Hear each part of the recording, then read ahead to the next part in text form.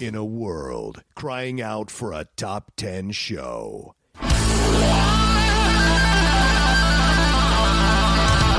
John Roca and Matt Nost are here to bring you the top 10.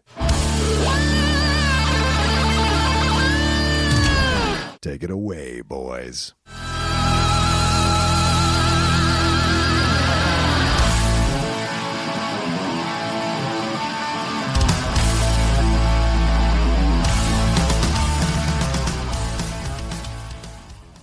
Hello, everyone, and welcome to another brand new episode of the Top 10 here on the Top 10 channel and the Top 10 podcast channel. I am the Outlaw John Roca. Were you about to say Outlaw Nation or something? Is that why? Not at all. Not at all. You've ever? You said yes. It is on the Top 10 channel and podcast feed. And welcome into everybody that is joining us live here on the show itself. And if you want to join us live, we do this twice a month rather, on the second and fourth Thursdays of the month. You can head over to patreon.com/the top 10 and join at the $10 tier and above, and you get to join us twice a month. So welcome to everybody that is joining us on the live feed. And how are you? Newly retired? Enjoying your AARP benefits? A little bit. Yeah, it's been nice. It was an interesting experience for sure. A crazy experience. A little unsatisfying in that I didn't play a damn good match, and I've been kicking myself in the ass ever since for days afterwards. So I feel like I let the fans down a little bit by not giving a banger of a match. And, you know, the truth is I just got overwhelmed, man. I just walking out there, seeing all that stuff, really grasping the fact that it was over. I think Matt just got the best of me. And in the end, I just wasn't too focused at times and during the match. And that kind of cost me in critical moments. It was there. And I'm, you know me, I'm a competitor and I hate to go out in that manner. But the reception from the fans, the reception afterwards, the speeches, of course, having you show up at the beginning was such a great a moment there, and leading the crowd in a chant of Top 10 Boom. It was a lot of fun. And Mance's words and everything like that. So, you know, afterwards now I'm trying to put away the fact that I kind of blew the match and trying to focus more on the love I got. But it's tough as a competitor. It's tough to kind of let go of the match. So I'm kind of navigating that right now in my head, you know, in my emotions. Yeah, it seemed like a good moment in the room itself. Is that out for people to see? Yeah, I think it. Well, I mean, look, people know. So I don't know. Yeah. By the time this comes out, I think it'll be out in public for people to see. And I sure as hell I'm not sitting on this for 4 weeks till they drop the match. That's ridiculous. I'm not doing that. So I'm retired. I have no restrictions. I think the contract is up, so I don't have to worry about anything. Oh, officially, your contract with Skybound is over? Yeah, I think so. So I can say what I like about it. You know, and so I'm gonna have. Okay, let's get the real dirt then, John. You're not restricted anymore. What have you been holding back, buddy? Yeah.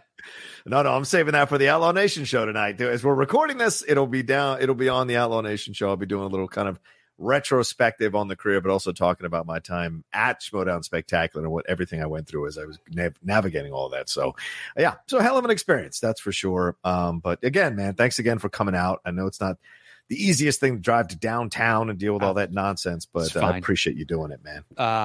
What was your experience being like though, man? Parking was the only issue whatsoever. Yeah. I try never to pay for parking, but downtown it's just like on a Saturday, you're paying for parking. I found a $10 lot instead of the one they were directing to, which is like $15 or $20 or something. And it was 15. Yeah. There's got to be something cheaper. The one block over, there was a $10 lot. And I was like, I'm fine with that. It was fine. I mean, it was hectic. Yeah, right. It was crazy. And it was, you know, I walked up, saw Christian, was like, all right, just tell me, where's my mark? Because I knew I wasn't doing anything. And he's like, this is what I think we're going to do. And I was like, okay, cool. And then I found the woman that was directing everybody where to go. And I was like, hey, I'm supposed to go somewhere else, I think. And then she told me something that was completely different from Christian. And I'm like, hold on, explain that to me again. I had to explain it to me 3 times. I'm like, all right, that's just so you know that it's totally different from what I heard, but that's fine. Just tell me where I need to go. Yeah, because I think you were supposed to come down in the front. Then we were going to walk up together. But then when I didn't see you there, I was like, all right, I'm just going to walk. I did the whole hand thing up in the air to kind of cover the fact that no one was there. So I'm like, all right, I'm just going to walk up. And then you showed up behind my back. And I was like, oh, there he is. Yes. Boom. Yeah, Christian explained it as that, but also that I was going to be on stage left where that entrance is. Right. And I was like, well, that's two conflicting things. And then she was like, no, you're going to be on stage left, and then you're going to go up when they're on stage already. And I was like, I'm pretty sure the camera was supposed to flip to me before he goes on to stage, because it's like, oh, big surprise. And then you go on stage. But I was like, whatever, just tell me where you want me to go. Yeah. But outside of that, I mean, it was fine. It seemed like everybody enjoyed it, had a good time. Yeah. So good matches. I didn't show up until the third one had ended. So I got there right before, right as that was happening, and then into intermission. So I didn't see any of the previous. Yeah. But I'm glad I got out, because I was talking to a few people in factions, and they're like, yeah, we have study groups a couple times a week. And I'm like, to get the fuck out of here with that. No, You could see it, man. In that final match, I'm not going to spoil anything, but there were some questions where I'm like, unless you're studying, I would be amazed if you knew that answer just off the top of your head. Yeah. Well, that's one of the reasons why I took took a look at the landscape, and I said to myself, to be a part of this, I am going to essentially have to create a second job to be good at the Schmoedown now, because the level of studying here is off the charts, absolutely off the charts. And so that's what's leading to these great matches. And look, I hadn't played a match in months, dude. I was nowhere near play ready or anything like that, but still I knew almost all the answers. Even Game of Death, I had it in my head. I just talked myself out of it, which happens sometimes in matches, but I was still able to play. So my knowledge is still there. It's just those little extra questions that could be the difference between you winning and losing. And I do not have the time or the desire to spend the hours upon hours upon hours that some of my friends who are A, single, or B, unemployed, or C, have a certain level of dedication that I used to have way back in 2016 to be able to spend every waking hour studying every little movie, watching every movie. I'm still a person who never watched one movie for the Schmoedown. I've never done that. If I have an interest in the movie, I'll watch it. If I don't, I'll just study the particulars and get that in my head, which is not difficult to do. And so that's the kind of approach I had. And so I took a look at the landscape, man. I'm like, no, I'm good. Like this is a level of commitment that I don't have, and I have to be fair to myself and to the game, and not just keep hanging on for a payday to keep playing. Because Christian offered to increase my money next year, and I was like, no, it just doesn't make sense, for me. Yeah, but I mean, for those, because a few people, when they were like, we have our study groups, they really enjoyed it. It was nice. Yeah. It bonded them as a team. Yes. I heard it from more than one. But it was literally, I mean, I have no idea what's going on anymore. Like none whatsoever. And there are people walking past in costumes, and I'm like, okay, so what? They're in a faction, right? What faction is that? I saw Tom, and I'm like, I love that you're referred to as Gucci, and it's Team Gucci. And you really, I've told him since way, way back when, I think he has the best handle on his character. It's nothing against anyone else's. It just, he lives Bobby Finstock. Yeah. But the fact that he got all of that, just ridiculousness. Good for him. Good for him. Good for all of them. And look, we had 7 or 8 rookies on our team, and we almost won the whole damn thing. Like we went into that night with a 10-point lead. And if anybody wins a match, either Griffin or King Arthur or Kalinowski loses the belt, that went 5-6 rounds of sudden death, we would have won the title. But everything worked out for Corruption.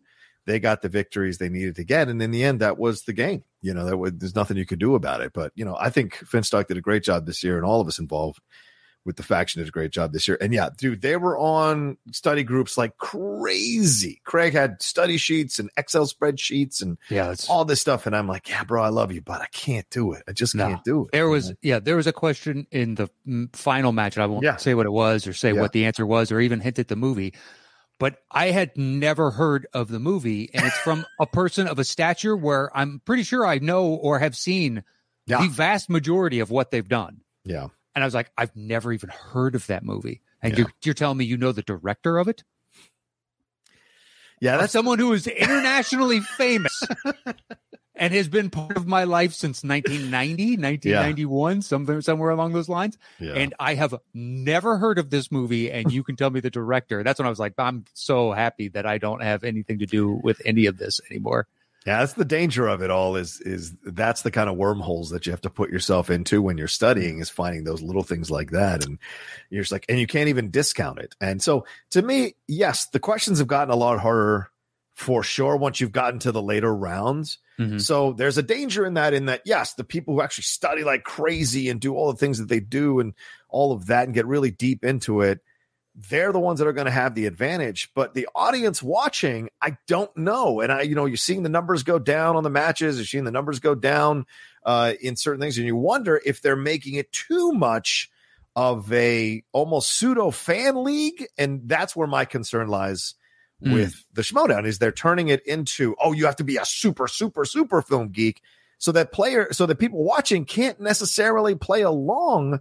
And there's a joy in that, right? When we watch sports, hidden behind the criticism is this idea that you feel like that person should do better or could do better. Or if you had opted to, you do better, you would show up and give the energy.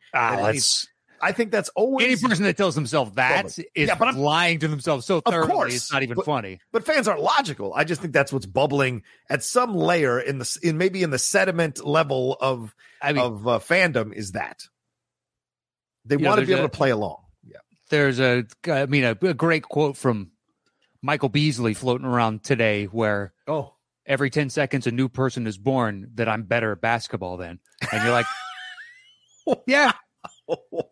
Yeah, that's the truth. That's the truth. I had a former player on dropping dimes, and he was like a 12th man. He hung on in the league for 4 or 5 years. But I was like, look, man, because he was downplaying, and I was like, yeah, but you were one of 450 players in the world that could play at that level, which means you're better at basketball than 99.9% of the people that will ever pick up a ball. Even if you can't hang with the elite of the elite, you're still better than everybody else. It's fine. It's fine. I think he genuinely appreciated that. Just the context of, dude, it's not even close. You were better than that than any sport that I've ever been in my entire life. Yeah. Yeah, exactly. And you watch that, you talk to us, and he couldn't even start. Your guy couldn't even play, right? Couldn't even play. I don't think he logged more than a couple minutes here or there in garbage time, but still way bad. It's like the Scalabrini series where a bunch of people called him out and he made a TV show about it. And he just whooped up on 3 different people. I mean, one of which was a rec league star. Another dude played internationally. Another dude played in college in D1. Yeah. And the two, the semi-professional and the professional knew that Scal was better. But they're like, I think I could give you a game. And then the rec league was, of course, all bravado. And he crushed all 3. And he hadn't been in the league in 5 years. It's like, there's a reason. Yeah, exactly. The dude who couldn't even get run is still better. Yeah. And it's all all the little things, just like it is in Schmoedown, like knowing the best way to study or knowing how the game goes, just understanding, the base fundamentals of it. And writing the ups and downs, Matt. The ups and downs are so important as well. I mean, dude, 7 seasons of this shit. You've been by my side on these things. Like the emotional shit I put into it, like it's exhausting. Yeah. And as I've gotten older, it just takes more out of you. Look, the fact that it's Thursdays we're recording this, and I'm still beating myself up over the match is ridiculous. Like this is not important. This is real. It's movie trivia. No. I shouldn't be going crazy about this. The world is fucking falling apart, and all this stuff is happening in the world and shit. And I've got an awesome girlfriend. I've got a burgeoning channel. We've got our show. I've got other shows. That's the important thing. But like the competitive nature of it is so deep inside of me that losing in that way is still kind of haunting me 5 days later. And that's not healthy. So that's something I could never come to terms with. And so for me, it's not the game that's the issue. It's me and my approach to the game and where I'm at. And I just can't go through it anymore. So once this residue washes off of me, I'm going to be 100% happy to be out, Look, I told Lindley that night, I think you're Sugar Ray Leonarding this, which is you'll retire and then unretire and then retire and then unretire. You said that, and I was like, "You're insane." I'm not. I'm not. I told you that beforehand, but I was like, "Look, do I think he'll stay?" That's what I told her flat out. I was like, "Do I think he'll stay away for a while?" Yeah, I do. I genuinely think he needs time off. Yeah. Do I think he's fully retired? No fucking way. No chance. You're insane, dude. You're Sugar Ray in this. No way. In like man. 2 years, Christian's going to Godfather offer you, and you're going to come back. 2 years is what I give him. No, No, dude, I'm done. I can't. I don't want to be 2 years from now in a position where I need to come back and do this. That's not even a need. It's That's a want. It's I'm better than these assholes. I never resist a challenge. You're right about that, but I have to be smart. Laying the groundwork already. Even Christian was like, what did he say to me before when I was considering? When I was really considering, I was on the fence about it when I first brought it up to him. And he was just like, well, I'm just saying. And he sent me a picture of Marisol with the belt, who's an awesome champ. She's defended the belt now at 2 live events against 2 very tough opponents. She deserves all the credit in the world. And he's like, what if I set up the Outlaw versus Marisol? I said, I would always love to know if I can go toe-to-toe with whoever has the belt. And I said, but like to make that happen, I'd have to come back in the league, play a bunch of matches. And he's like, I'm not 100% sure that that's necessarily the way we're going to go as we go forward with the competition. I'm like, oh, this is interesting. Oh, look at that. So it might be less than 2 years, guys. I mean, if you start turning it into the WWE and UFC where the owner decides or WWE rather, not really UFC, because you still have to fight matches and win matches in UFC, but like in WWE where you go like, you know what, it's your turn to step up. Now you get a shot at the belt. That's a different approach. But if you're making people earn their shot at the belt, that's what it is now. That's a whole nother game. But if you're bringing in people to challenge the champion to work a program, that's interesting. That could be the Brock Lesnar of the Schmodown. I got no problem with that. I can't go back full time. Well, of course. Who doesn't want to? Hey, do you want the escalator to the mountaintop? Yeah, I do. I'll take it. Yeah, I do. I don't want to have to be with the Sherpas, lugging the gear. Yeah. Can you just get me safely to the top? Yep. Just drop me straight. No problem. I like it, though. It could just be like a Joe Louis. She's Joe Louis, and it's a barnstorming tour against former champs and stuff to pad her record. And she's just beating up a bunch of old men. Yeah. I wanted to on stage. I figured it would steal focus, so I didn't do it. But I wanted to do the Ace Ventura in the second one where he compares the pain. I wanted you for your side, like, cheers, and then turn to Dan and be like, boo, just go back and forth. But that would have been fun. You should have done it. Come on, setup would have taken too long, and it steals focus. It's not about. It's what's it? Someone asked me, he was like, why didn't you soft shoe on your way out there? I was like, because it's not about me. That's right. This is about going, this guy, and that's precisely what I did. That was my role. Let me. Who asked you if you should? Did Bibian? Who asked you to sub? Because I'm like, that's the kind of person that would think to do that in that moment to make the moment. No. It was a non-competitor fan. Okay. But they were like, why didn't you say that would have been great if you soft shoot out there? Like that's not the point of today. It was my triumphant return. Yeah, I'll soft shoe or do some stupid shit, but yeah. Maybe we should have done our dance coming off the stage, like that old dance we did. Remember when we did it in front of the Action Army guys? We did our dance in front of them before the promo. I'd have to see it again. I have a vague recollection of what it was.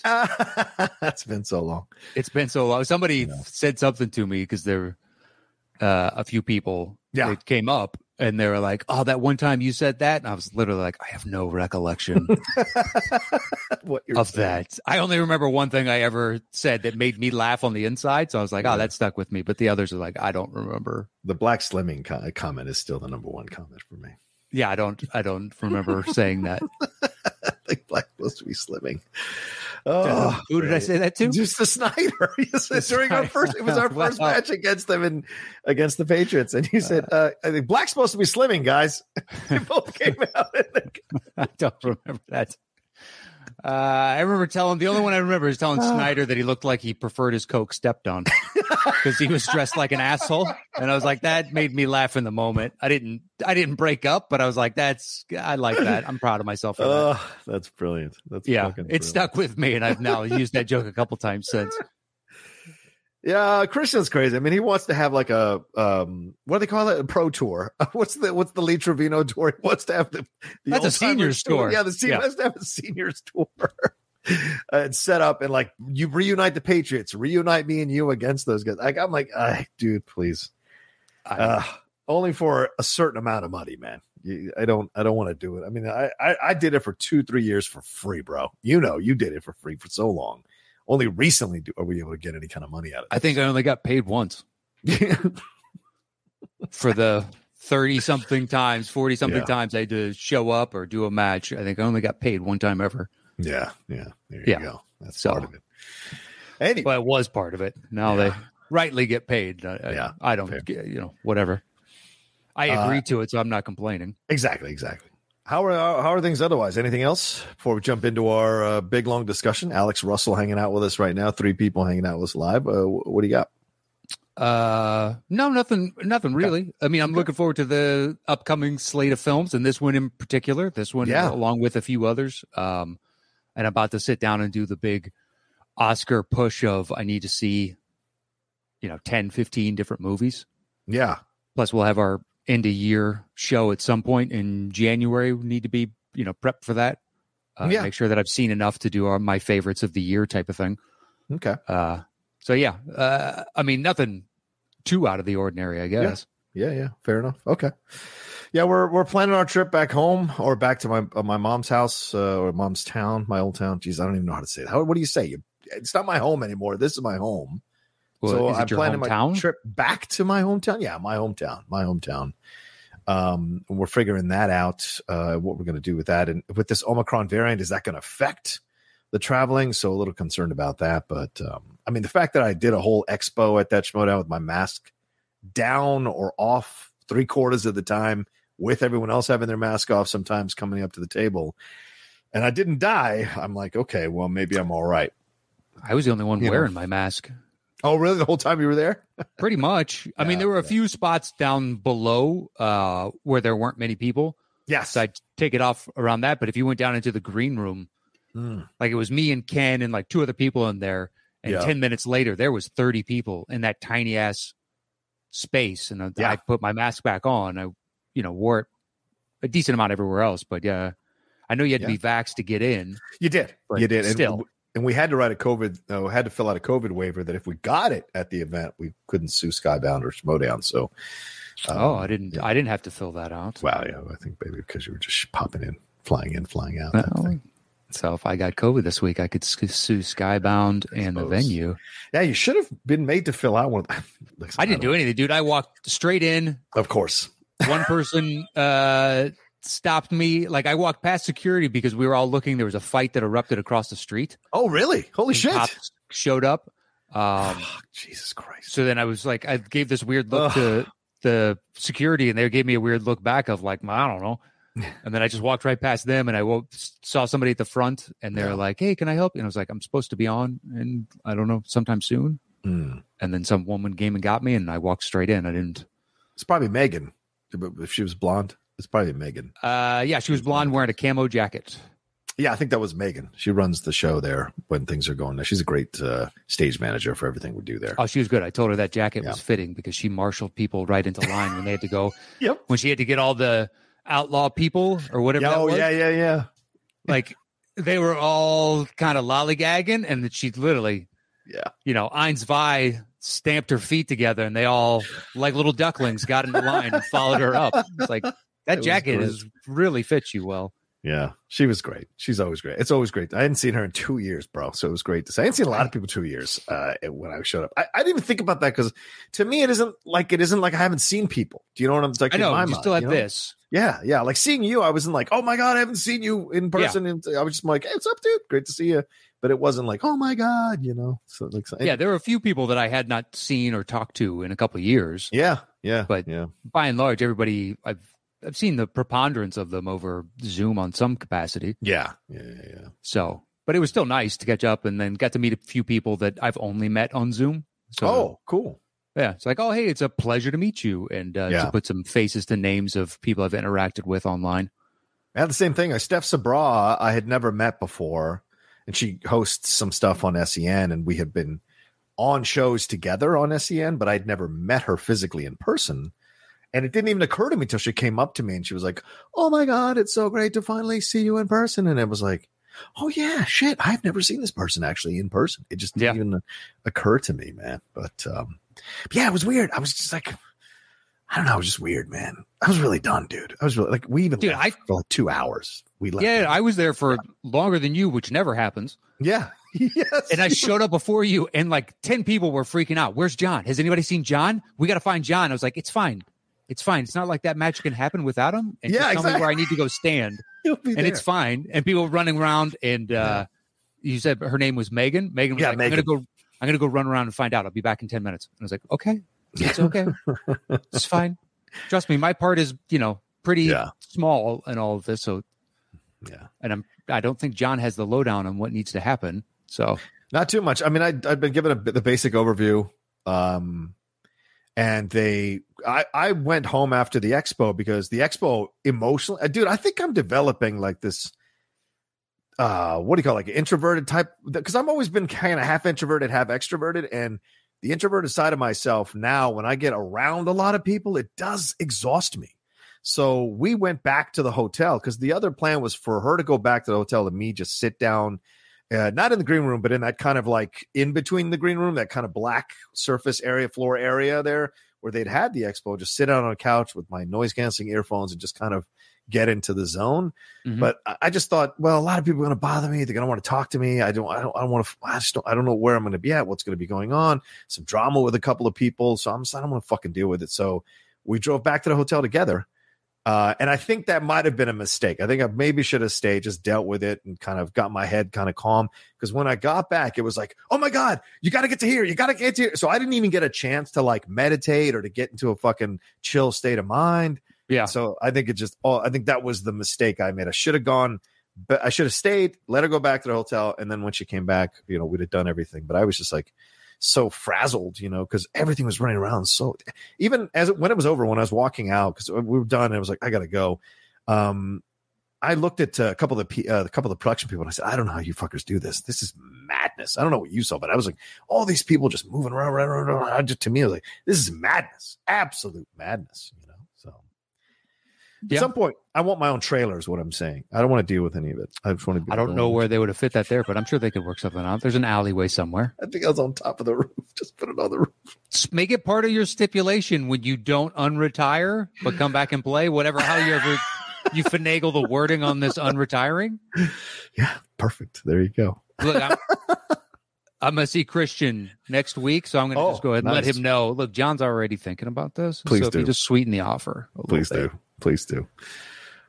He keeps wanting you to come back. Did going back to that give you any inclination? I'm never going to play again. Oh, okay. He asked You me. might manage. No, he asked me if I wanted to manage this past season. I was like, no, thank you. It's a commitment.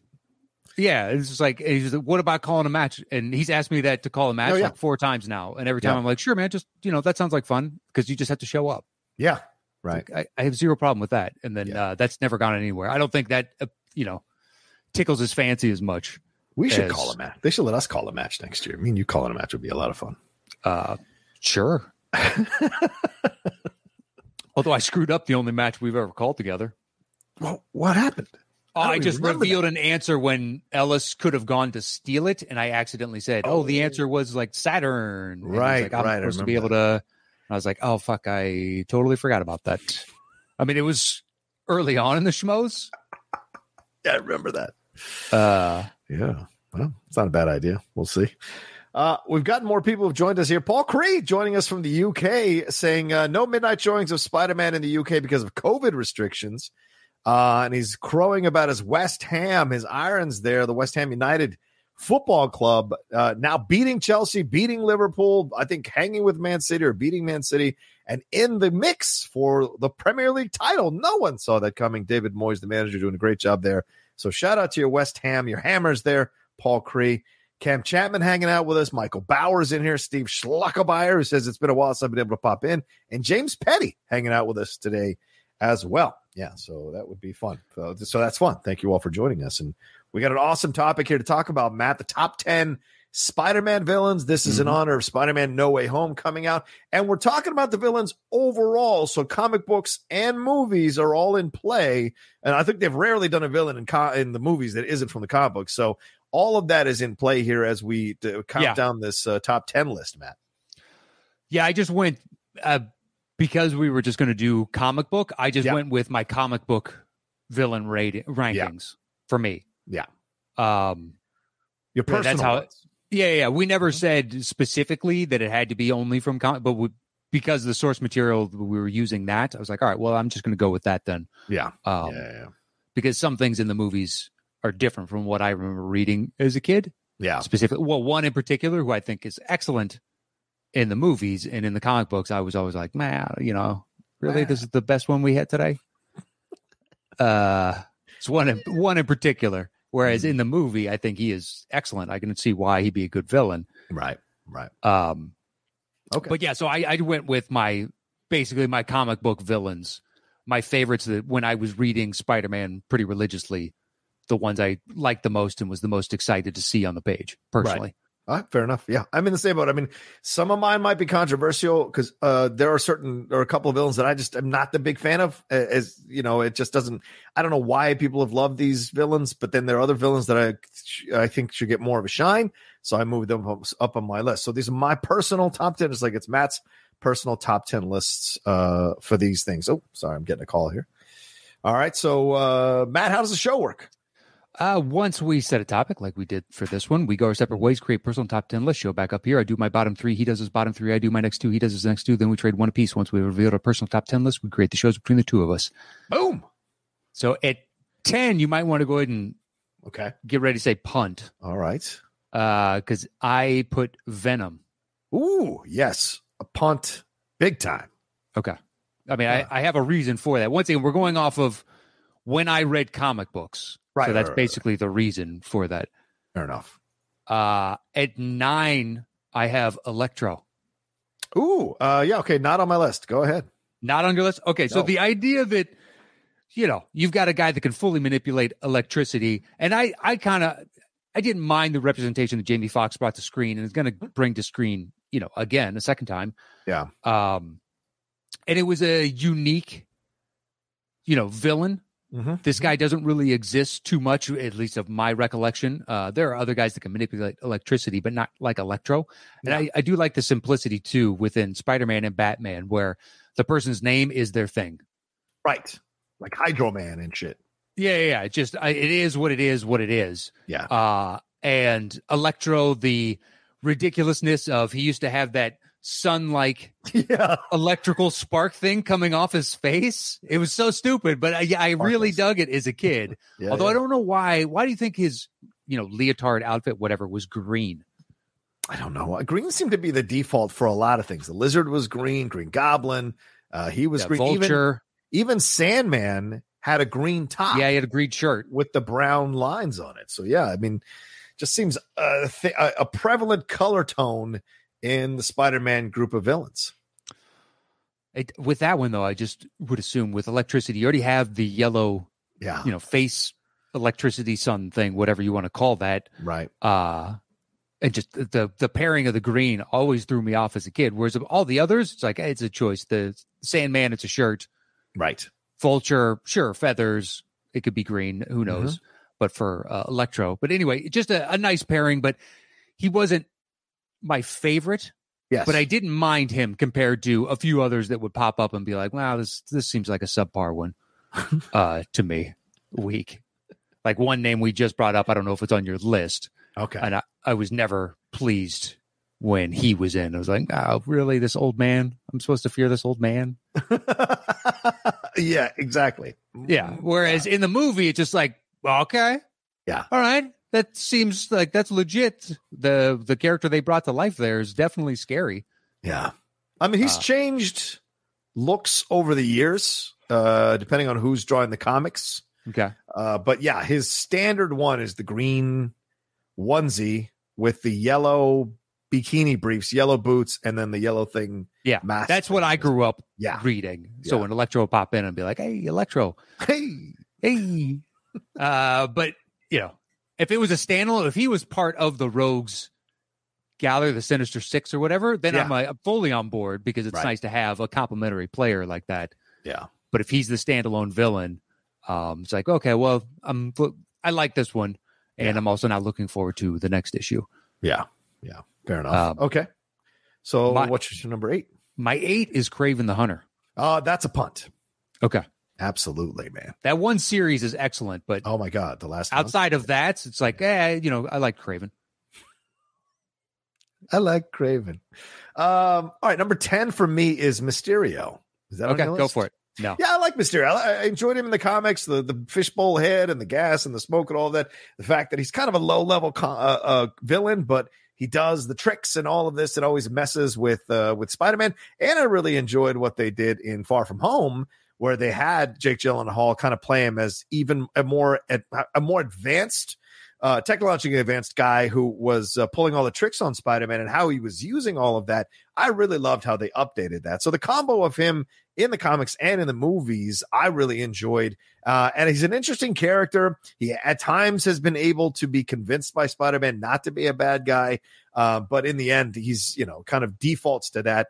And he's a bit of a charlatan. He's not even like this big, I'm going to take over the world type villain. He's more like, I just want to make some money, dude. I just want to see if I can trick some people and get a failed actor. Yeah, he's a failed actor. So he turned in using this magician stuff. And so he's just trying to eke out a living basically by stealing money and stealing all these kinds of things. So, and he loves messing with Spider-Man. Spider-Man's always the one that stops him, but he's not a master villain. Do you know what I'm saying? But yeah. I still like him as a character. It's interesting because of the fact that he's a former actor and because of the fact that he's a magician. I have a thing about magic that I enjoy. So seeing Mysterio be a part of this, it's my number 10. Yeah. I liked his character design a lot, but everything you just brought up, I never really feared him. Yeah. As a Spider-Man fan. Is he also in green? Yes. God damn. Yeah, I never thought about how much green there is in Spider-Man. My Lord. Quentin Beck. Yeah, he's green. Yeah, the green with the purple cloak. Yeah, crazy. And the fishbowl head. And yeah, the smoke. So my number 9, I know this is controversial. I know people are going to be upset about this. My number 9 is Lizard. Oh, dude, that's a punt. Really? There you go. Yeah. Kirk Connors. Yeah, 9. Yeah. Doc Connors. Yeah. So here's another controversial choice. My number 8's the Green Goblin. That's also a punt. Okay. Fair enough. We'll talk about it when we get to where it is on your list. Okay. Yeah. We're going based on comics and not. Exactly. Oh, no, we are. Yeah. Okay. We are. Yeah. That's just a good foil for. All right. What's your number 7? 7 is Hobgoblin. Oh, nice. Okay, go ahead, man. He was close. I almost made my list, but in the end, I didn't choose him. But go ahead. So I love we're so lazy. We're just going to take the same character and color him differently. And it fully worked for me as a kid. Mm-hmm. I loved it. Mm-hmm. Just to take something that I was already familiar and comfortable with and give it, hey, let's not make him green. Yeah. And give him he had like yellow skin and God, what was his outfit color? Because Green Goblin was purple and green. He was like orange and blue Green Goblin. Was it blue? Hobgoblin, rather. Yeah, he had like an orangey yellow skin. Yeah, let me see here. But I mean, he didn't have the mania of Norman. Right. So he was, better able to keep it together. And I think that the mania works for that kind of character, what they look like. But to reintroduce that as a kid, I loved when Hobgoblin came up because basically just reminded me of what I was already conditioned to with Green Goblin, enjoying it as a good foil to Spider-Man himself. To bring back all the same stuff, the glider, the pumpkin things, the little grenade pumpkins and stuff, but just to change the color. It's such a simple thing, and yet it worked just perfectly for me, at least as a kid. Yeah. Well, there's rumors that we're going to get Hobgoblin in the new Spider-Man movie. There's been a lot of rumors because in the comics, Ned becomes Hobgoblin. So there's been like 4 or 5 or 6 different Hobgoblins, but Ned is one of these people that becomes Hobgoblin in the comics. So they're wondering if we're going to get Hobgoblin either in this installment or a later installment with Ned. I really doubt it because Ned is such a good guy. Yeah, he's such a good guy in this. It would take a lot, right, for him to go down that path. But it doesn't mean that because they're opening the dimensional portals that we couldn't have a Ned from another dimension come in as Hobgoblin. That could be interesting. Yeah, I guess anything's possible. Yeah. And that could be an interesting spin. And then if Ned confronts his dimensional self as his doppelganger. Is the evil version of what he could have been. Yeah. Because Hobgoblin basically just got all the technology and decided to wreak havoc once he got hold of the technology. Yeah. So, but within the current Spider-Man universe, there has not been a Green Goblin, so there's no way for Ned or Hobgoblin. There's no Is that what you mean? Well, oh, in the right. Tom Yes, Holland, there's you're been- right. You're absolutely right. Yeah, if we're going to use the comics as a source, there Well, needs look. to have been a Green Goblin to there have been a Hobgoblin. they did Venom, and there was no fucking Spider-Man in that universe that we know of. Well, but then Until- the last, the ending, Yeah. and the fact that the fan score on that movie is good is utterly baffling to me. I'm glad you agree with me, man. I mean, Are people giving you blowback on that? Because that movie oh sucked. my God, yes. Dude, are There's you no kidding? fact- Why? Oh. Why is there some they were friends that we didn't know about? Because Yeah. Woody Harrelson pining to be his best friend is like, why is this even in the story? I don't Yeah. understand any of this.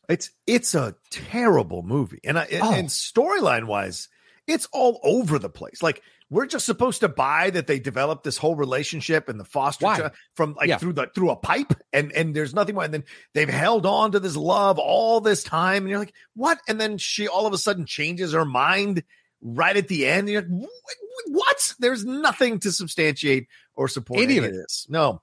But I think, but there are a number of people who are just like, who really like the movie, and some I think genuinely like the movie, and some I think don't want to lose any fans or followers. And so they just go, yeah, it's a great movie. They talk themselves into it because they don't give a shit. They're about, getting fans and followers and making money and doing all that kind of stuff. And so, they're not really honest with their opinion of the movie because they don't want to. There are people in this sphere who just like everything, which drives me insane because you're no Yes. longer a critic. At Well, that if you point. like everything, then You're just a fan. you don't like anything. Right, It's exactly. Great point. disingenuous. Yeah. What what you actually like then? If everything is amazing, well then Yeah. that means nothing is amazing because Yeah. if there's no high, then there's no low, which means it's all fucking Right. get off your Oh. prescription medication. Or you bash the films that it's safe for you to bash, and like the films that it's safe for you to like. And the thing is with the Venom thing, like both of those films have made money. People have liked this one better than the last one, which drives me insane because I'm like, this was even worse than the first one. Yeah. And the Mrs. Chen stuff, you could tell the executives went into that Venom movie, the Carnage Venom movie, and just chopped that thing up into pieces. And we're like, through lines, storylines, connected. Who gives a shit? An hour and a half. That's all I want. Put it out there, and we'll see what we can do with it. So. And then allude to the burgeoning crossover on the horizon. Like that's the most important thing. We need to get to that button on the end to marry get to these that two button things. as quickly as possible. It's like, okay, but at the same time, it's like maybe that could be interesting. It's a great character. Like I love the design of the character Sure.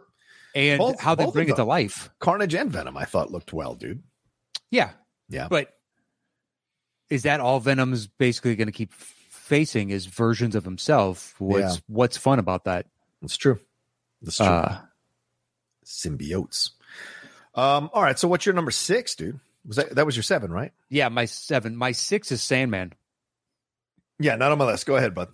Oh, you didn't like Sandman? It's not that I don't like them. It's just that I think these other 10 are a little bit better. That's all. For my own reasons. It's such a unique idea. I mean, the whole he comes into contact with radioactive sand. The 60s were a fun time. Yeah, no shit. And it changed like his DNA, incorporated the sand kind of nonsense. But every other, I always look forward to Sandman because he was such a unique construct. Yeah. For what a villain could be, as opposed to, Electro. He's got electricity and this guy's just like a shape shifting it's like kinetic sand almost. And he keeps, he can shape shift and change himself and make himself bigger or smaller, slip through cracks.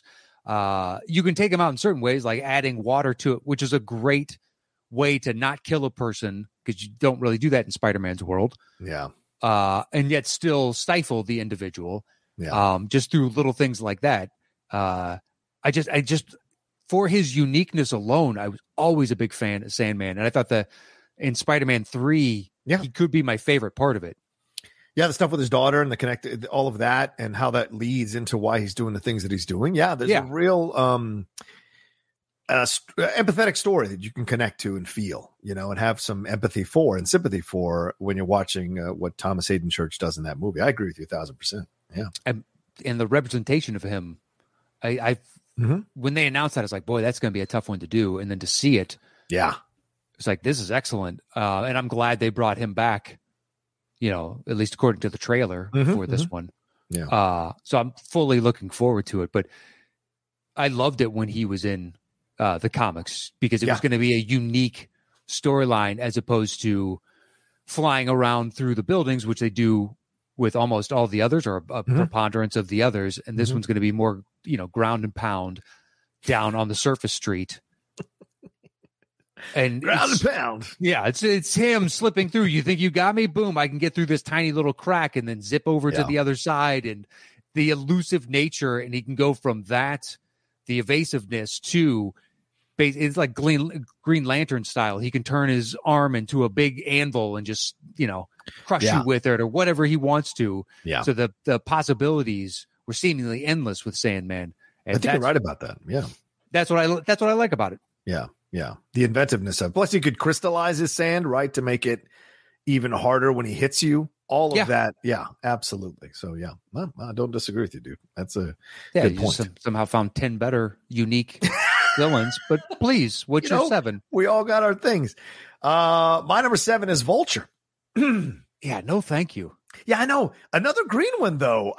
Just another green villain, Vulture. I wonder if this is a primary thing because it's red and blue. And my guess is it's a printing thing from the 50s and 60s where you can only get away with so many colors. So they dedicate, it costs so much money to do more than X colors. Right. So we'll make villains green because when we have green and red and blue. Yeah. But I don't know that for a fact. But go ahead, sell me on Vulture. Yeah, I thought I always liked Vulture. I always thought he was like I wish Patrick Stewart had done it back in the Tobey Maguire days. Would have been fun. There was a lot of rumors that he would be Vulture in that. Although I did like what we got with Michael Keaton in the Spider-Man Homecoming film. Adrian Toomes, really interesting guy, is an intelligent guy, a smart guy. Got into the situation, kind of loses his mind with these powers and these abilities that he can do and what he's going after. And and the fact that he flies, none of these other villains that we've mentioned so far fly, and he can fly, giving him an opportunity, giving him an advantage at times when he fights Spider-Man. And there's such an anger to Vulture that I really enjoy, kind of like just kind of a dismissive arrogance, condescension. I've always enjoyed him as a villain. I've always enjoyed what he's brought to the table as a villain because, like I said, he's not an unintelligent villain, but he does at times give in to his passions and his anger because Spider-Man somehow just gets under his skin, just frustrates him on so many levels.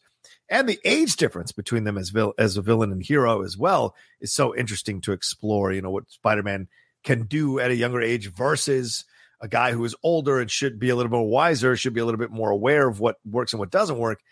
I like the battle of wills, the battle of intelligence, and the battle of tactics when they're going at each other physically as well.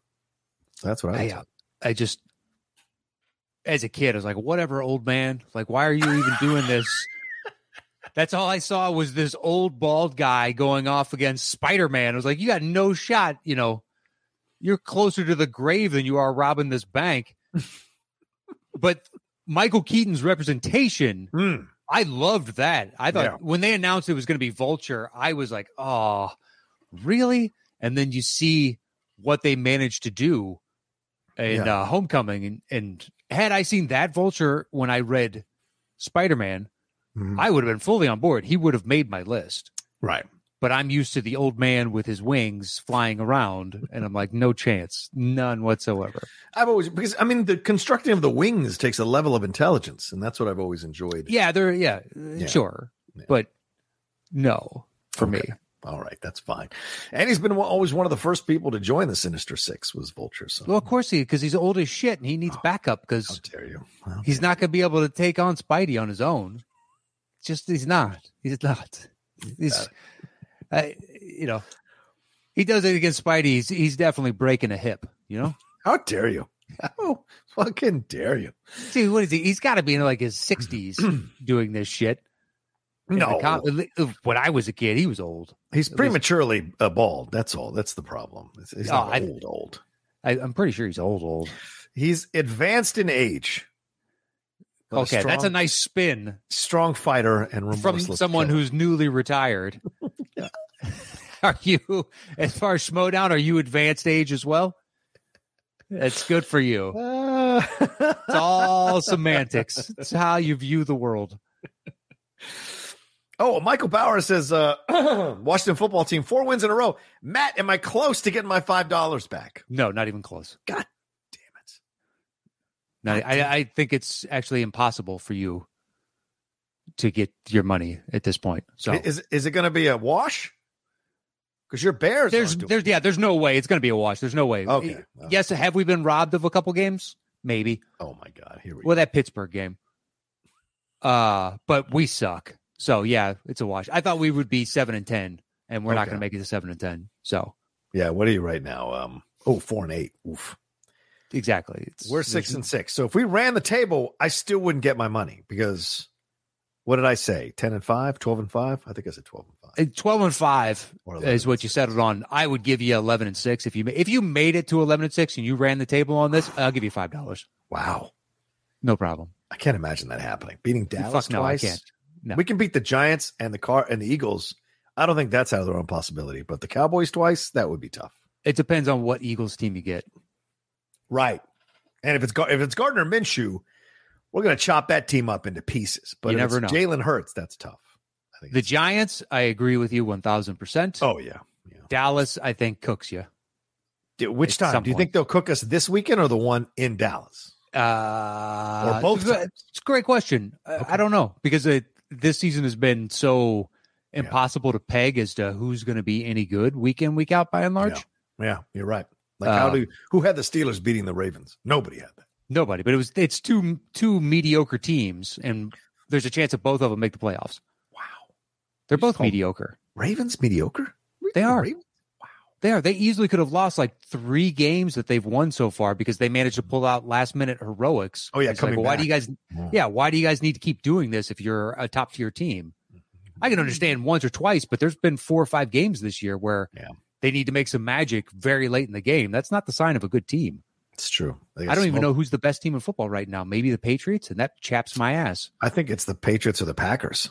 Those are the 2 choices. And As much everybody as I- overlooks the Cardinals because Yeah, true. Well, true. Kyler coming back. He played well. He didn't play great, though. I mean, only 189 yards passing, and if what's his face doesn't throw 4 interceptions, Kyle Orton, maybe it's a different ball game, because they apparently drove down. They were able to drive down on that Cardinals defense just so Orton kept throwing those damn interceptions. So, yeah, who knows? I don't know who the favorite is to win. yeah, I think It's a weird year. I think it's only Packers in my mind. Packers and don't count out the Chiefs. Well, then again, Mahomes hasn't looked that great. If the Chiefs don't turn the ball over, they're the Chiefs of old. But if they continue to turn the ball over like they did in the first 7-8 games, well, then the Chiefs are easily defeatable. You look at this 5-game winning streak with the Chiefs, dude. They've won the games. Patrick Mahomes has thrown 7 touchdowns in those 5 games, but one of those games accounts for 5 of the touchdowns. That means in 2 other games out of the 5, he has not thrown a touchdown, and he's only thrown 1 touchdown. It's been in a weird the 2 year other games. So for it's Mahomes. strange. It's just strange. Just a weird year overall. That's why the Pats are going to win it. I called them in the Super Bowl 3 weeks ago. Everybody thought I was crazy, and then they went and take care of business. Buffalo. I'm telling you right now, find it on Game Time. I called it. I think they're going to go to the Super Bowl, and I think they're going to beat Tom Brady in the Super Bowl. That's what I think is going to happen. We'll see if the Bucks make it. I literally don't know. Usually you have a better handle. I mean, there's only 5 weeks left. Yeah. 5 weeks left. Who knows? You have no idea. You have no idea. It's crazy. Anyway, that's your sports minute.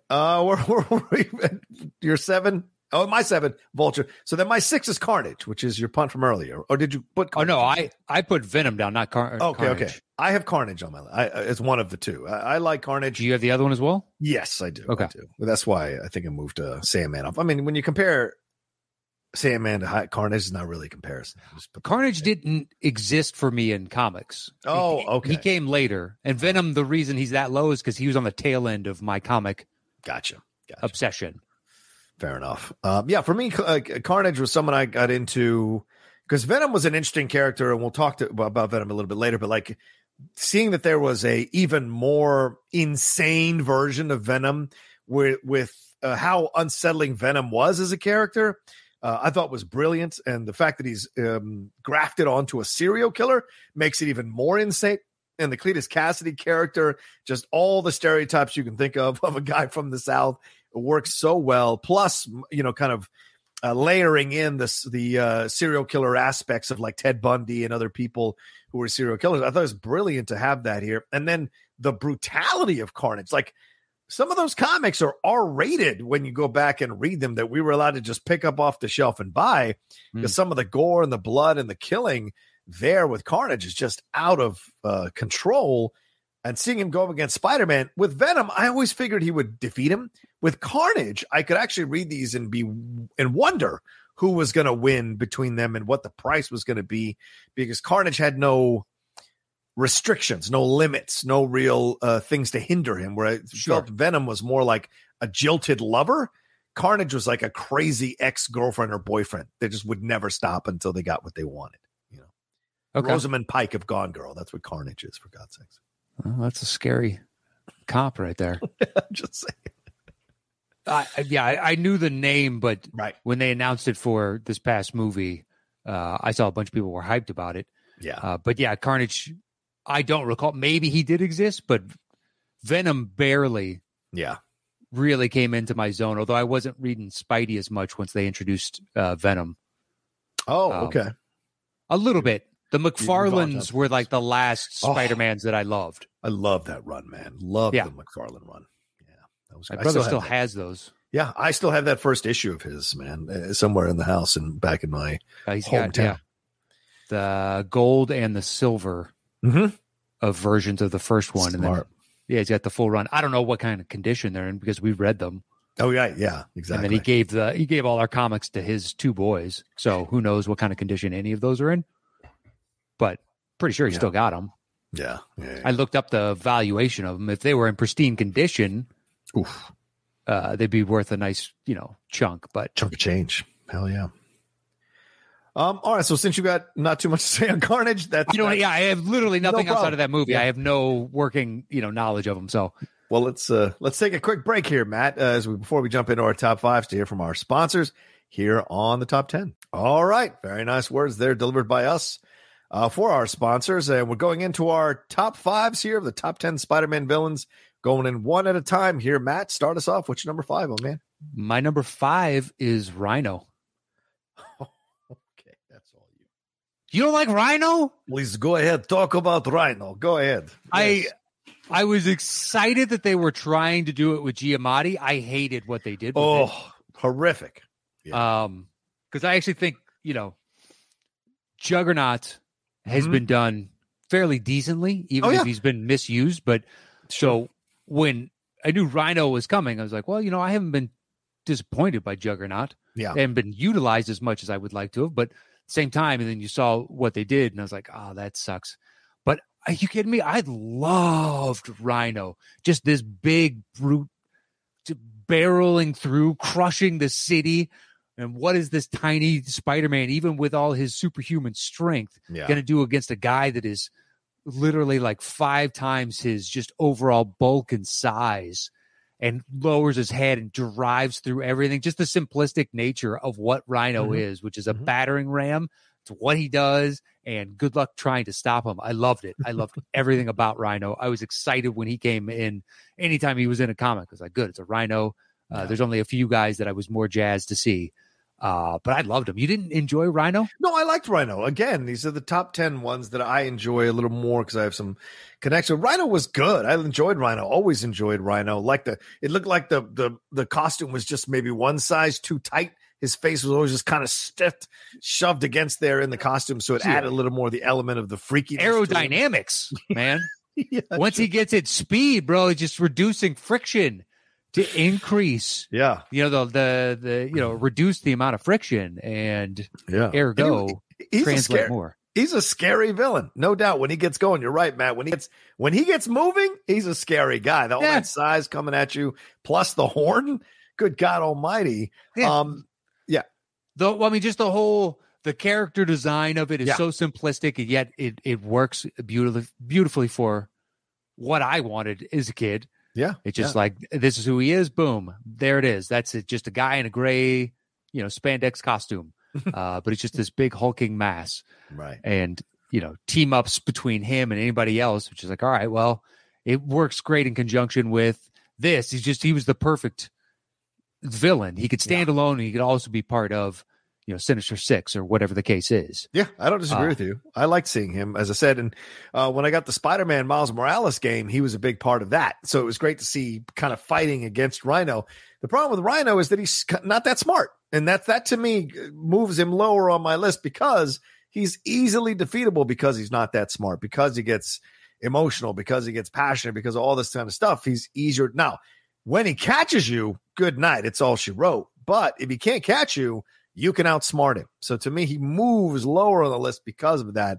But you're not wrong about the fact that he's a formidable villain to be going up against with incredible amounts of strength. And that costume of his with the horn, everything like that can cause some serious damage to you physically and to everything around you, And so, yeah, I'm not saying he's a bad villain. I'm just saying for me, he isn't in my top 10 because You're just going to take the old man Vulture. He's a smart guy. He built the fucking wings. Rhino ain't building no fucking wings. I don't think he even built the costume. I'll be honest with you.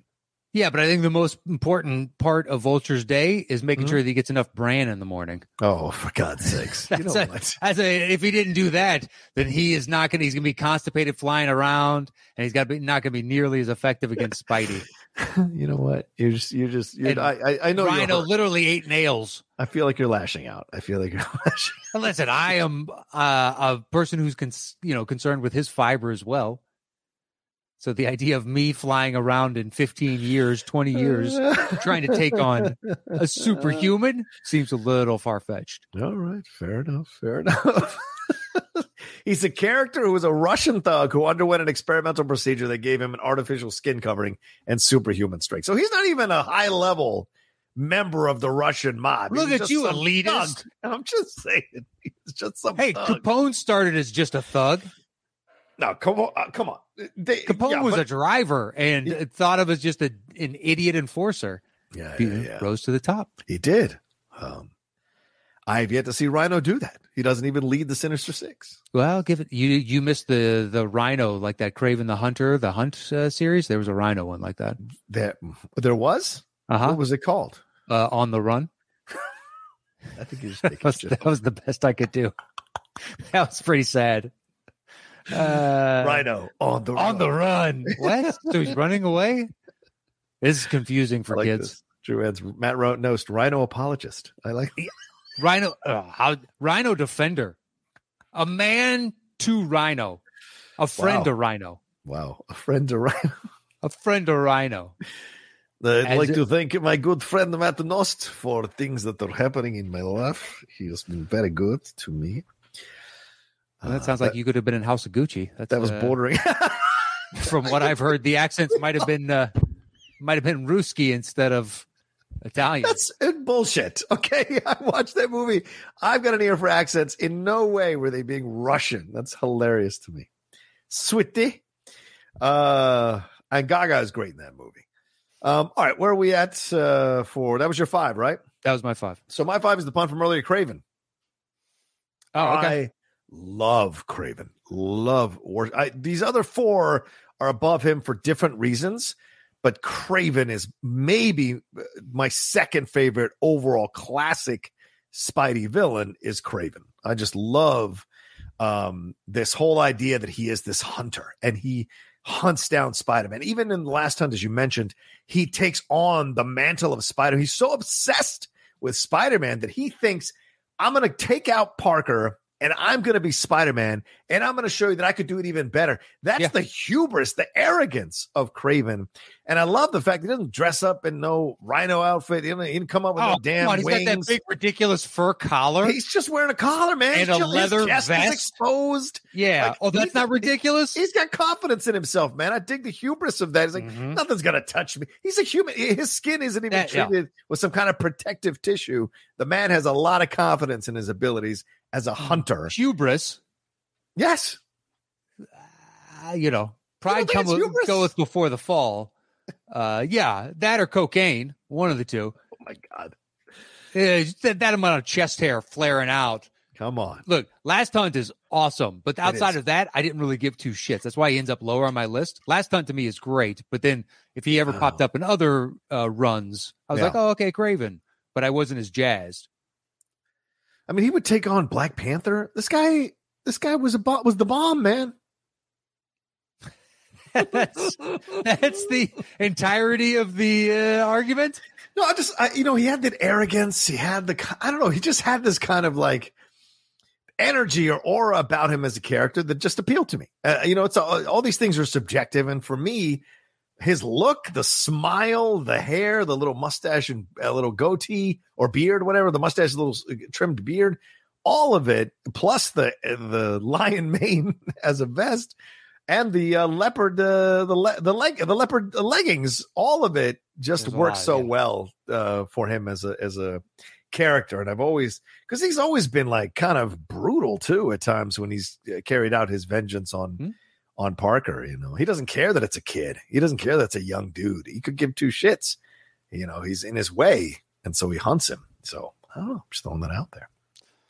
Yeah, I just think if Last Hunt didn't exist, Craven doesn't make my list. Oh, wow. All right, that's fair. That's fair. He's also Russian, just letting you know. Okay. Just, if you're going to go after Rhino. I didn't go after Rhino. You did. You besmirched the man. Fall in love with Rhino, I guess I meant to say. And you said his Eastern European heritage negates his ability to have any kind of prevalence or a rightful place in a top 5. I think that's a direct quote. Hey, Drew Ince, pull that up. You just called me a Rhino apologist. Get the slander ready. You did. It was okay. I never said any such thing. All right, what's your 4? My number 4 is Green Goblin. Oh, okay, so that's one from earlier. Got it. Go ahead. Yeah. Just because quintessential. Yes, true. Spider-Man villain. Yep. Loved him in the comics. His mania was a great foil because Peter's, A, dealing with the hormones of being a teenage kid, but B, thinks on a more logical plane. Mm-hmm. And Norman has aspects of that, hence being able to make all the technology and whatnot. But he also has the mania that he's been beset with.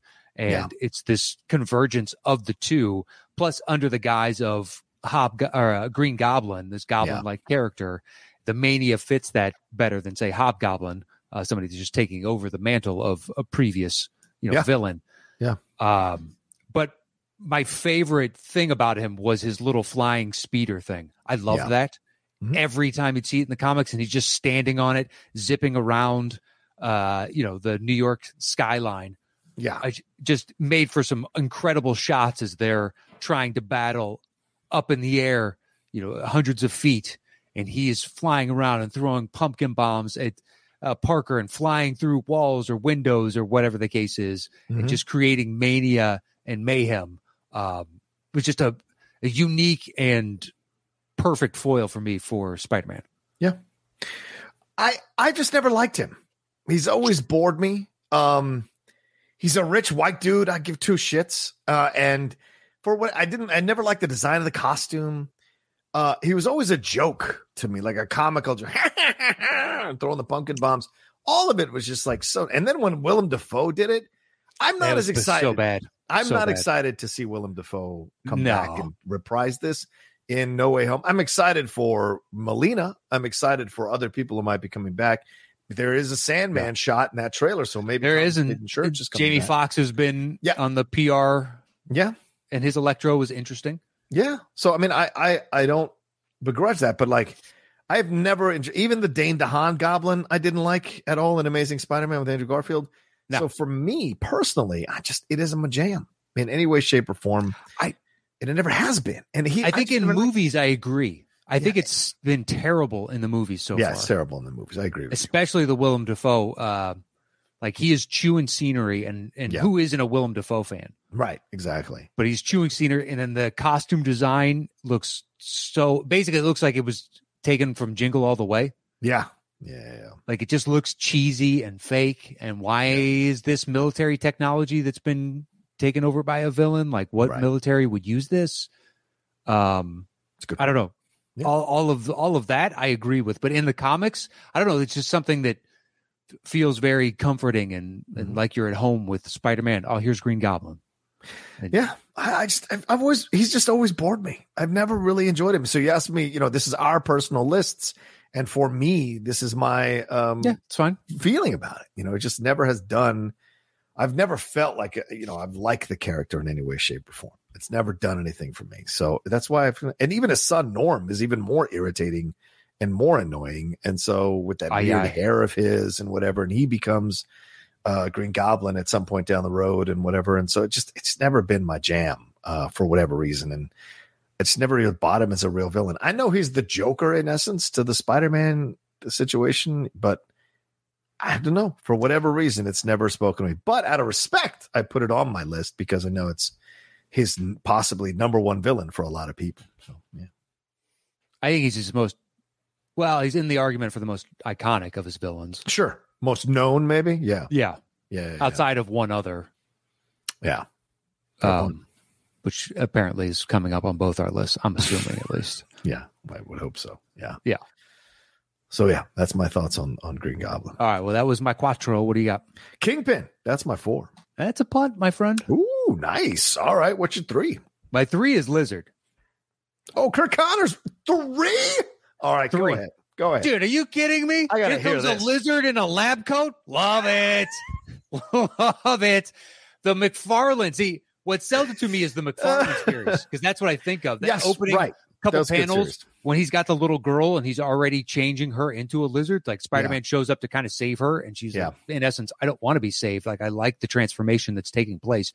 Right. That type of mania, Lizard wants to change the world into all lizard people like himself. Yeah. And then the push and pull within Connors of there's still the underlying individual that wants to basically, I mean, he did it to save, like, what was he missing, an arm or a leg or something? Yeah, an arm. And it's all the reptiles, some amphibians, some reptiles have the ability to regrow limbs.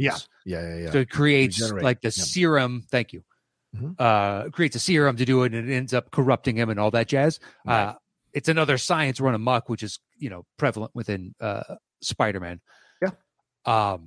But because of the McFarlane series, I think that's what cemented my love of Lizard. I always liked him reading in comics because it was such a unique. This isn't a guy dressed up as a lizard. This is a fucking lizard.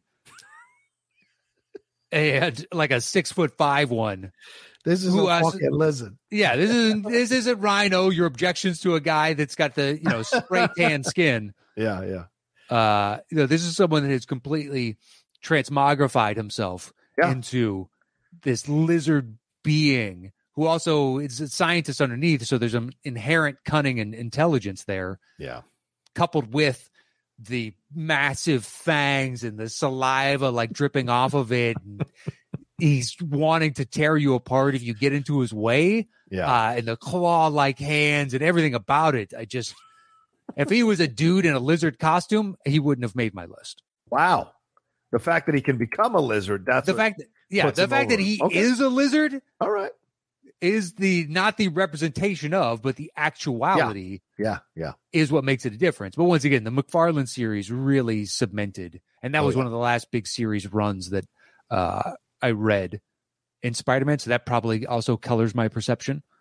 I totally get it. Absolutely. Yeah. I mean, I just moved him lower because he's just a tortured guy. You know what I'm saying? He lets science kind of corrupt him a little bit, his desire to fix this stuff. So there's a sympathy for him. So, say villain, connect to the villainous nature of him, but there's something about him that's like, you don't 100% buy that he's a villain because Spidey's always trying to redeem him. He's got a relationship with Spidey. Outside that, there's a real love and connection between each other. And so he's not necessarily a standard villain, even though he does some villainous stuff at times. He's not your standard villain. So for me, I in my mind, the way I was processing it, I moved him lower on my list because he's not necessarily. It's a Jekyll and Hyde situation. Yes, absolutely. Yeah. You understand why, you understand his reasons, and you feel sympathy for him. But he's winning. But he's as formidable as Spider-Man is in terms of strength and intelligence and tactics. So yeah. AKA an excellent villain. But what do you have at 3? My 3 is Venom, the punt from earlier. Okay. I mean, you say you got into it at the tail end, or just as Venom was coming in. I was still reading when Venom came in with Secret Wars in the 80s and grafted himself onto the Spider-Man outfit. And this was the idea of like, oh, this is cool. This is a new outfit for Spider-Man. It's a black and white. This is awesome. What a good exploration of this. And then you find out what it actually is. And then all the different runs we've had with Venom, there's a weirdness to the Venom character that is interesting, right? He grafts himself onto Spider-Man and he loves Spider-Man so much. And then when Spider-Man rejects him, he gets so upset, he kills everything and goes mad and everything like that. And so it's kind of an interesting relationship in terms of the villain. You know, what are they trying to say about something like this that grafts onto him? Is this the worser parts of Peter Parker's nature that he never lets out? You know, all these kinds of things that are interesting to explore with him. Plus, the ferocity of Venom, the size that Venom can morph into, the teeth, all of that, the look of Venom. As you said, when McFarlane has drawn Venom or put Venom in the comics that he's worked on with Spider-Man, it's unsettling. It's overwhelming to see the look of what that character can do. Yet that character has a level of intelligence, has a level of reasoning, has a level of intelligence, because you can have Peter said, like, interesting conversations with Venom as they're fighting, as they're not fighting. Mm-hmm. And I just think that the look and the overall feel of this character and the connective grafting that he does onto Parker makes him a formidable villain for Peter, because he almost seems to know every move Peter's going to make. And Peter has to almost think outside the box in order to beat him most of the time when he fights him. How long before he became his own standalone character? It took a few years, because even him being the symbiote was something they used for like a year or two, and they would hint at there's something more here. And then that's what the black costume. I remember when all of that got introduced in Secret Wars. I read that series and all that, but him as, you know, a version of what we see now, I don't recall. I remember seeing that popping up in Spider-Man cartoons that I wasn't watching, but you'd see promos for and stuff like that. Oh, sure. And they announced it as Venom and whatnot, but I was like, oh, that's a character I do not know. Like, you know, obviously comic books have moved on, clearly, which of course they would. Right. But yeah, I don't. That's why he's at 10. It's like, I got a soft introduction, and he was nowhere near what he eventually becomes. Yes. So I don't have the connection that others do. That's fair. And I put it on my list because I thought it was interesting where it's going, but now where I know where it ends up, it's like, well, that would have been, had I been reading that full run, it's like, this is a very interesting introduction. Yeah. Fair enough. Yeah. So for me, because I did, and then when he split off onto his own, I would read those every once in a while. And the Eddie Brock aspect of it all, can't forget the Eddie Brock aspect of it, because after Peter rejects him, he goes and grafts himself onto one of the people who is a bit of a rival to Peter Parker, and that's Eddie Brock. So he uses Eddie Brock's anger, Eddie Brock's natural hatred of Spider-Man or natural hatred of Peter Parker to his advantage to carry out. So you see the villainous, jilted lover aspects, for lack of a better term, on Venom through Eddie Brock. And it's brilliant. I like that too. So interesting. All right. What's your 2, man? My deuce is Kingpin. Oh, okay. Go ahead. Awesome. Just, I just love that he's this massive, immovable force. And he doesn't need to express it through physical violence. It's just the imposing nature, really, of who he is. And you can feel the tension anytime he is in there, where ultimate command of respect. And the nice thing is, so long as you have a large enough size, anybody can play him. Like they did the Michael Clark Duncan. Yes. Right. And I was like, great casting on Kingpin. Just big guy. And he doesn't need to be quick. He doesn't, but you just need to exude intelligence and have that overall size. Done. I loved him in Into the Spider-Verse. Just big Brock, walking brick of a man. It's so awesome. Yeah. But he doesn't he just imposes through sheer force of confidence, will, and cunning. And you can fully see why. And then the Vincent D'Onofrio and Daredevil. Yeah. It's like all the different representations. That's how good the character is. You can keep spinning him, it doesn't matter who you cast in it, so long as you hit a couple metrics, the character's fine. I loved everything about Kingpin. just a perfectly designed. How can we bring the mob into this and organized crime without turning it into a gangster comic? Mm-hmm. And the idea that who would be the figurehead of a crime family in a superhero world. Yeah. And instead of making him some big, grandiose, ridiculous individual, be like, now let's just make him 5 times the size of everybody else and really smart. And you're like, yeah, okay, all right. I like that. That's what I like about Wilson Fisk. There is this overwhelming, unsettling. I don't know. He unsettles you because he's so big, but he's not like Rhino or Juggernaut or any of these guys. He's intelligent and, but he's got this kind of softer side to himself, which I love that they threw that into Spider-Verse. Like they had that in Into the Spider-Verse, his connection with his wife and his kid. Like that's a thing that's in the back of Kingpin for everything that he does and some of the terrible decisions that he makes and the brutal executions, for lack of a better term, that he carries out.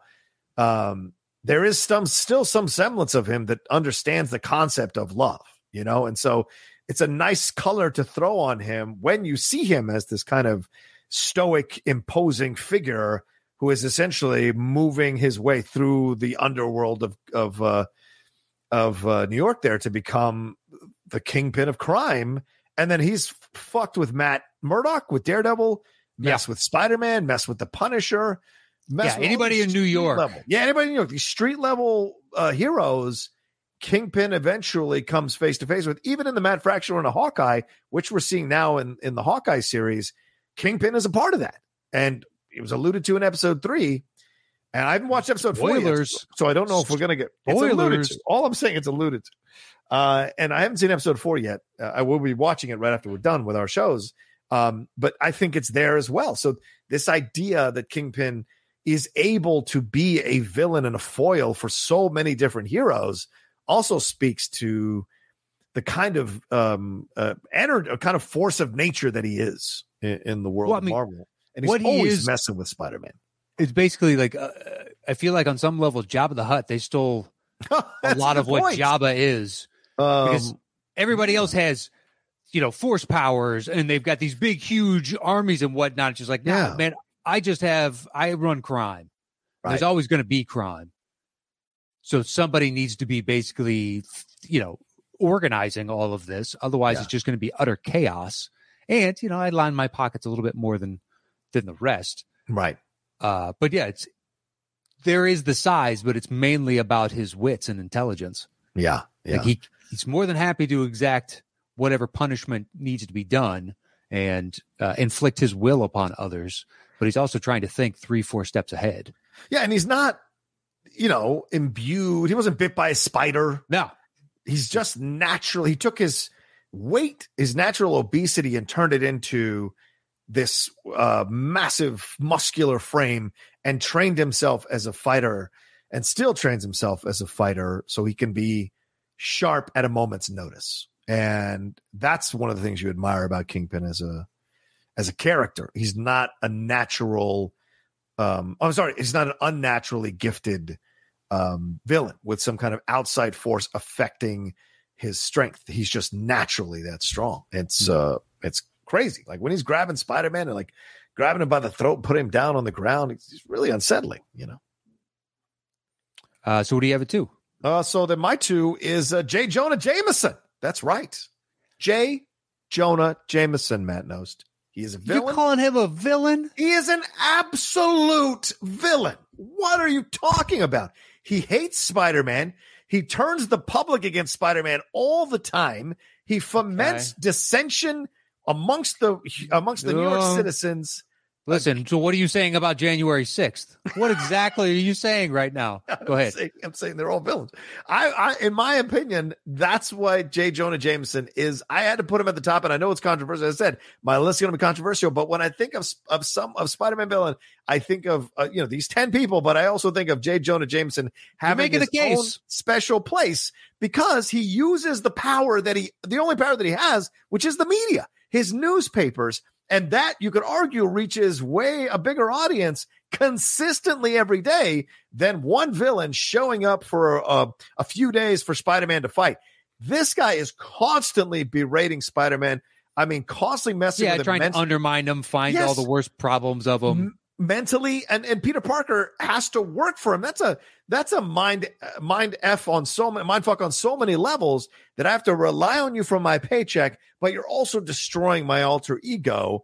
And that's why he's a villain. He's not a villain in the classic sense that he can physically fight anybody. He's just a villain in the fact that he's attacking him constantly every day on a mental level, on a spiritual level, and turning New Yorkers against him all the time.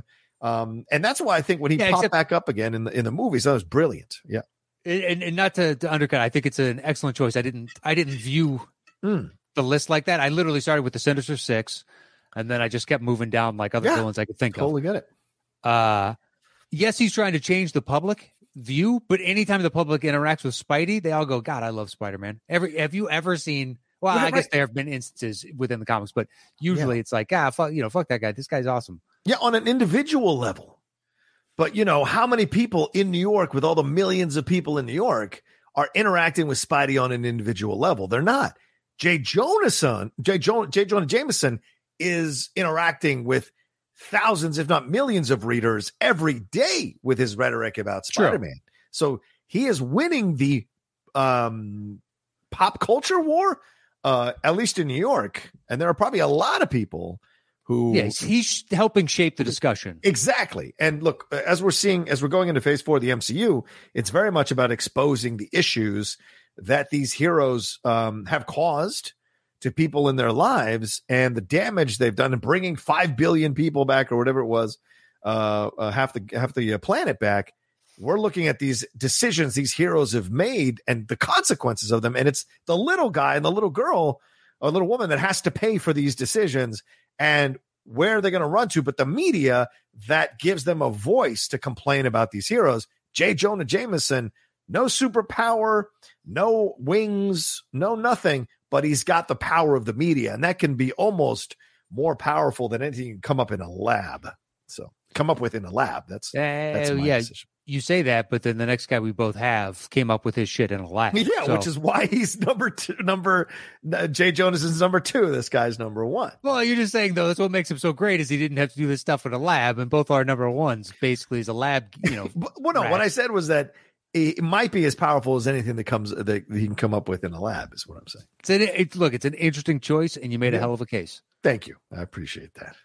All right, let's get to our number 1s, which are the same ones, I imagine, right? It has to be. It's Doc Ock. Doc Ock, absolutely. Great name. Yeah. Great character. I even, as bad as the bowl cut is, loved it. Me too. It's perfect for a villain. It's perfect for him. Yeah. It's perfect for him. Yeah. And when they announced that they were doing Doc Ock for Spidey 2, and I was like, oh, please get it right. And the fact that Molina's easily my favorite of the Spidey villains that have come out. And the longer it goes, the less I go in for the Tobey Maguire Spider-Mans at this point. Oh yeah. They don't hold up like they used to. I agree with that. Now, and he could be my least favorite of the representations of Spider-Man. Yeah. Yeah. But I'll be damned if Alvin Molina and Doc Ock and then Doc Ock in comics isn't still my favorite. Just flat out awesome to have grafted onto his back metallic arms. I mean, when they did him going up the side of a building in the movie, I geeked out in the theater. I was like, oh my God, I've been waiting to see something like that since they started doing superhero films. Yeah. That coupled with when they're trying to pull the arms off and the arms go sentient and then they go to the panel shots as if like an actual comic book. Yeah.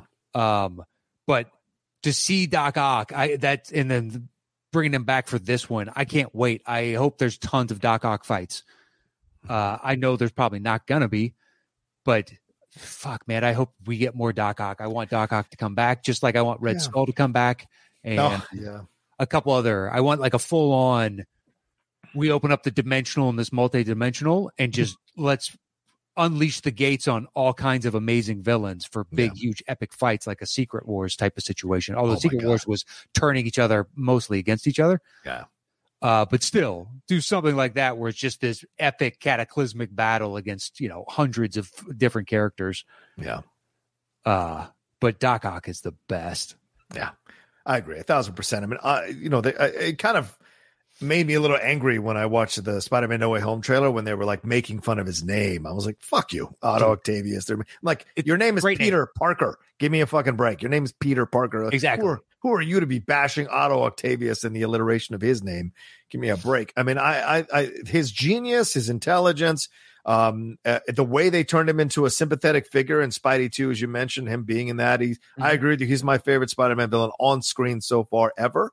And then you add in the arms, you add in what he can do with that. And then the Spidey 2, making it seem as if the arms have taken control of him without him knowing, and then him turning him into a hero, which is why I think he's not going to be a villain in Spider-Man No Way Home. I think he's actually going to work with Spider-Man to help him kind of do all the stuff that needs to get done here.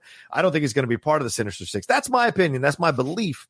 Something about it feels like he's a guy who's trying to figure out what's going on here. Why has he been ripped from one dimension to another? And if there's anyone who is going to ask the right questions, it's Doc Ock. He's an intelligent guy.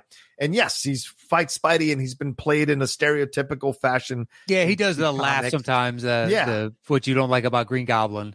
Yeah, exactly. Octavius can have a little bit of that. Exactly. But he's a formidable villain to Spider-Man all the time because of the arms, kind of matching Spider-Man, in terms of the fact that he's, Spider-Man's got to jump around all those arms to figure it out, but also his genius, his intelligence. 2 arms coming at him, and another one's picking up boulders to throw at him, and the other one is doing all this, and just having to deal with that. Yeah. And then the fact that you can't swing your way out of this because he can chase you anywhere you go.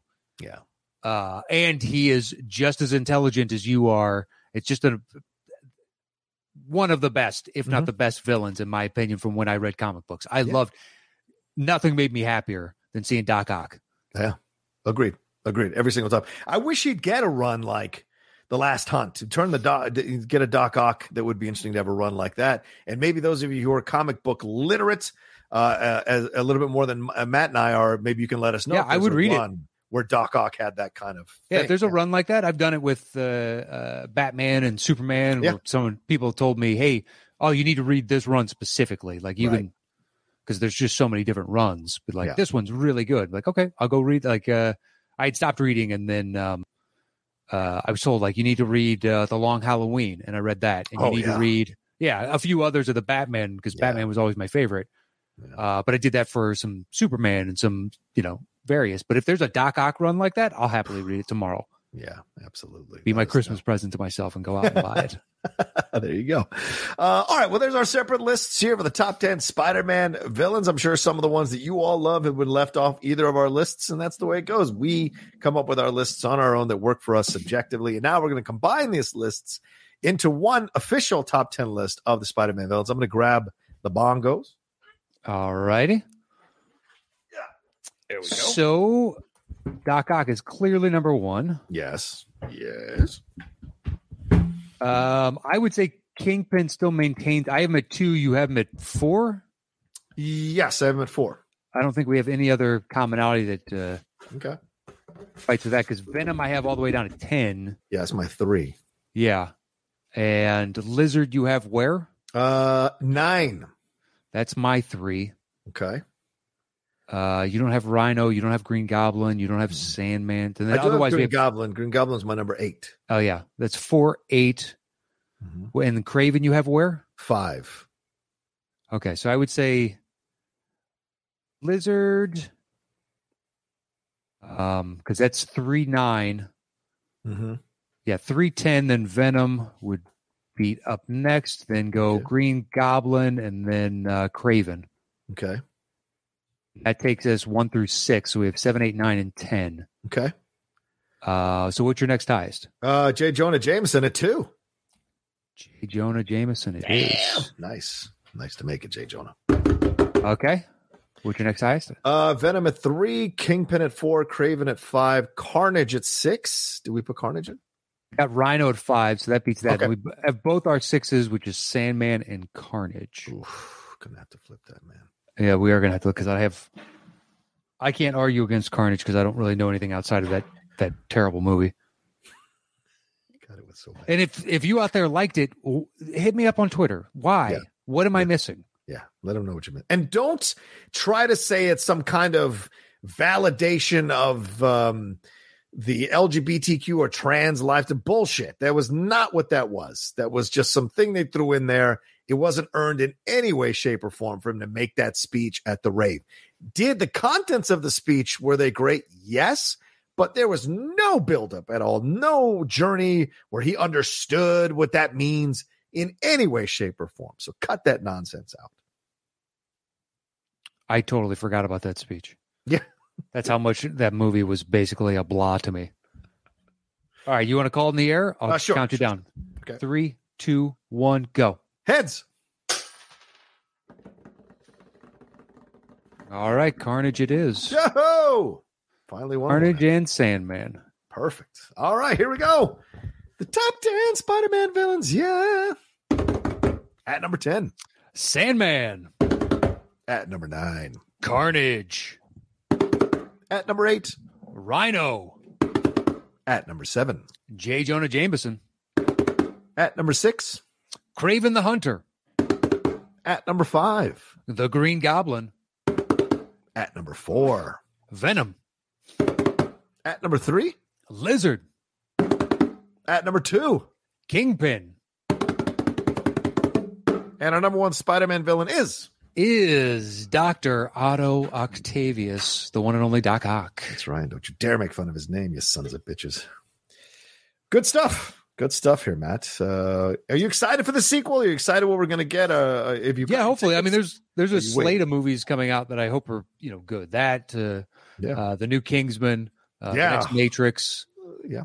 So there's 3 over the course of 2 weeks that I'm looking forward to, on top of all the Oscar movies Right. to come. But I hope it's really good. Far From Home wasn't exactly my cup of tea. Yeah. But Homecoming was great. I liked Homecoming. Yeah, more than Far From Home. I agree with you there. Yeah. So yeah, and bringing in Doctor Strange, I love what he brings to the table. Mhm. And of the standalone series, the multidimensional Loki has been easily my favorite. Yeah. So doing more of the multidimensional timeline stuff, I'm all for. So I definitely intrigued. Can't wait to see it. Okay. You? There you go. Yeah. Oh yeah, definitely. I've got a screening next week, so I'm really excited. I'm going to get a chance to see this thing on Tuesday night. So I'm just kind of how can I say this? I'm going in with no expectations other than I hope it's a damn good movie, and I want to be taken on a hell of a ride. And I got a feeling I'm going to have to see this movie multiple times to really kind of like grasp everything they were going for. Because I have a feeling it's going to be a lot. Not that they're all over the place. It's just going to be a lot. And so we'll see. We'll see for sure. But I love that Doc Ock is coming back, and I love that Strange, as you said.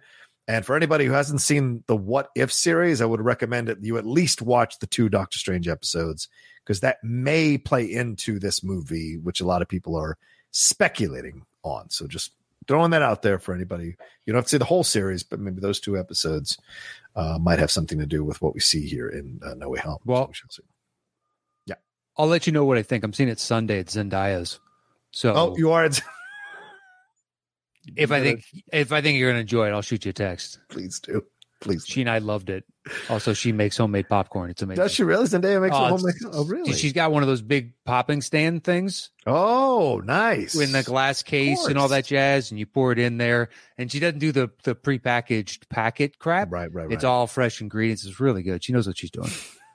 good to know. Good to know.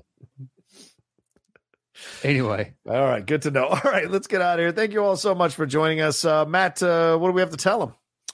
you can follow the show on Twitter at Top 10 Show. Otherwise, on Instagram and YouTube, it is / the Top 10 Podcast with the number 10. So please hit us up on any of those. Let us know your thoughts. Which should we have had on our list this week? I'd love to hear it. And, just like John's explanation of J. Jonah Jameson, if you can make a good enough case, maybe it would have influenced our list. Who knows? Yeah. But please hit us up on any of those. And you can follow me anywhere at Matt Nost on Instagram and Twitter.